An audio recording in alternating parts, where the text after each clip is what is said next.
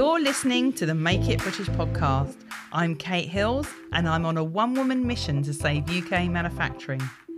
In 2008, I gave up my 20-year career as a fashion buyer because I was disillusioned with how much was being sourced overseas, and I set out to uncover some of the amazing businesses that are still making in the UK.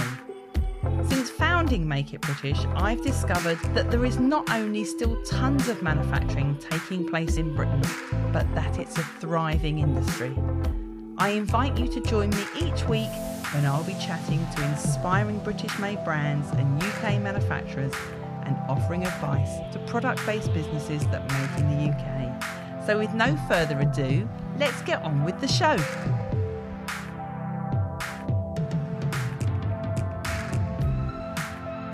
Hello and welcome to episode number 234 of the Make It British podcast.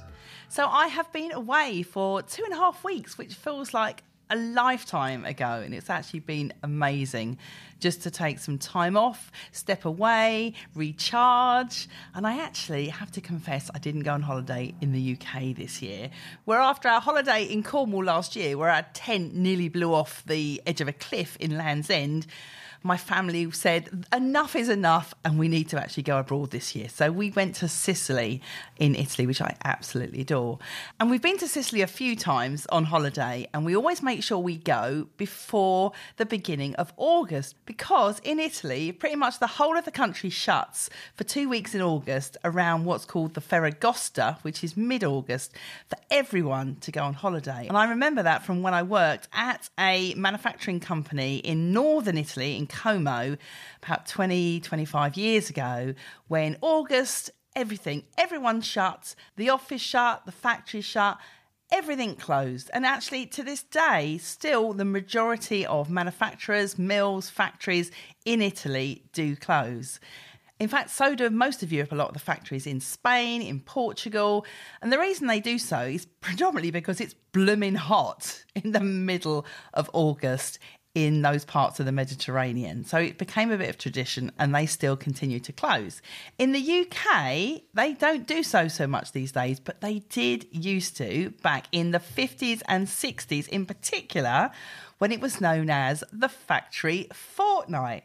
So depending on which manufacturing region it was, they shut at different times. And did you know it also gave rise to the popularity of beach towns like Blackpool and Margate-on-Sea and Clacton, where coachloads of Brits, factory workers used to take the whole family and go on holiday during the summer. So the reason all the factories used to shut during that time in the UK was not because it was hot like it was in the Mediterranean, but just because they needed to do things like machinery maintenance, just general maintenance on the factory.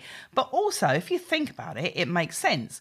Where products are made in a production line, and if several people are away at any one time, it's going to upset the productivity within that production line. So it made sense for everyone to go away at the same time.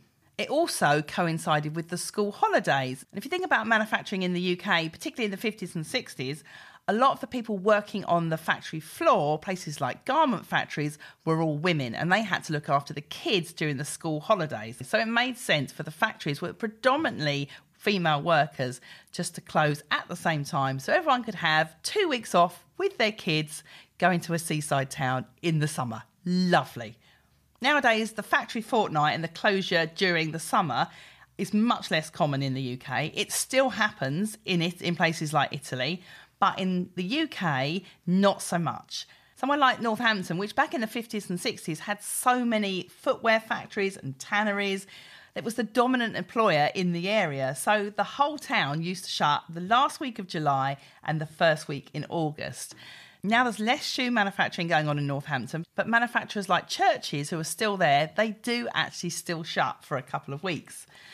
The same with Stoke-on-Trent, which is known for its potteries. They had something called Potter's Fortnight, which happened in June. And then there was the Leicester Industrial Holiday, which was the first 2 weeks of July. And as I recall, now I might have got this wrong, so anyone listening to this that's from Leicestershire, but I seem to remember that you have slightly different school holidays in Leicestershire than you do in the other surrounding counties. And that's probably a throwback to the Leicester Industrial Holiday, which was those first 2 weeks in July. Today, Factory Fortnight as a tradition has kind of died out in the UK, and it makes sense if you think about it. Supply chains are more global, more raw materials are coming from overseas. Particularly the places like the Far East that shut during, like in China, they shut during Chinese New Year. So that's kind of January, February time and not in the summer months. So Factory Fortnight today has kind of died out as a tradition in the UK, but it doesn't mean that factories aren't working on a kind of reduced timescale during the summer. So productivity may be not what it is during the rest of the year. And it's certainly worth bearing in mind that during the summer, manufacturing lead times may be longer, particularly if you've got raw materials coming from somewhere like Italy or from Europe, where they are still doing the factory shutdown during the summer. So if you're making a product with manufacturers, whether that's in the UK, whether your raw materials are coming from the UK or overseas, it's always worth bearing in mind that during the summer, your lead times are likely to be longer. So what can you do during this time in the summer when manufacturing lead times may be longer or your factory may even have closed for Factory Fortnight? Well, the first thing you need to do is make sure that you ask any manufacturers or suppliers that you're working with whether they do close during the summer or whether they have any extended lead times. Get those dates in your diary as soon as you possibly can. And also bear in mind that dates can vary from factory to factory depending on what region they're in, just what timetable they work to, really. So just make sure that you've got those dates and put them on a critical path and build those longer lead times into your critical path so that you're well prepared for any closures during the summer and it doesn't catch you out. And if you want to know more about critical paths, I did do an episode and I will link in the show notes to the Critical Path podcast episode that I did a few months ago. So the next thing to do to make sure you're prepared for Factory Fortnight is don't forget to order your raw materials well in advance and be aware that mills and printers and other suppliers may be shut during this time, particularly if you've got any supplies that are coming from Europe in any way. So that could be any hardware that you've got. It could be fabrics where the yarns are coming from Europe and being knitted in the UK. So there could potentially be several parts of your supply chain that may be affected by factory fortnights and closures in Europe during the summer, even if you are doing the majority. So there could be parts of your supply chain that are affected by summer closures and factory fortnights, even if all of your raw materials and your manufacturing is done in the UK. It could still be something right at the top of your supply chain that is affected by Europe closures. And then you need to bear in mind that if you are making in the UK, everyone is going to want their orders made at the beginning of September to hit peak Christmas trading. So secure your post-summer closure production slot as soon as you possibly can and make sure that you have everything ready for that production slot at the beginning of September. So you've got final samples approved, you've got raw materials delivered, all your labels and packaging are sorted, because if you're not ready, someone else will soon jump in your slot. So if you are yourself going away during August, make sure you prepared all of that before you go. And then you can just sit back and relax. During August, you can work on other things in your business, planning your marketing for Christmas, planning your sales, getting ready for peak Christmas trading. And in some ways, I think Factory Fortnight is a good thing and should still happen. There was research done in Sweden that proved that factories were much more productive when they did close for a couple of weeks.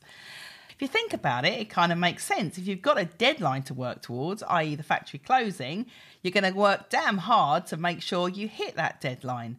So no one's coasting, everyone's getting ready. Stuff's got to get finished before you close. So that's actually a really productive time.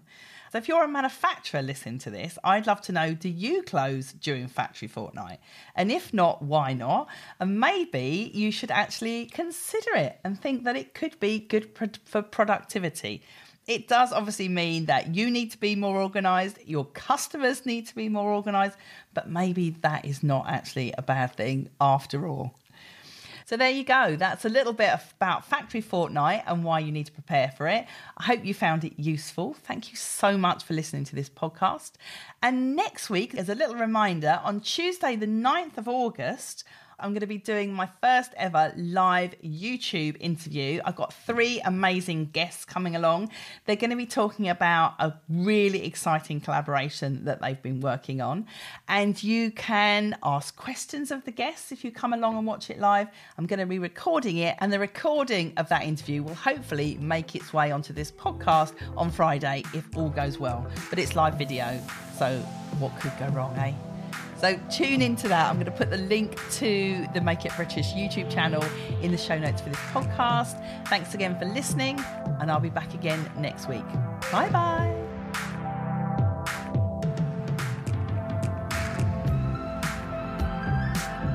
Thank you for listening to the Make It British podcast. I make an episode every Friday, plus there's bonus episodes occasionally. Many of the interviews that you hear on Series 4 of this podcast are also available to watch on our YouTube channel.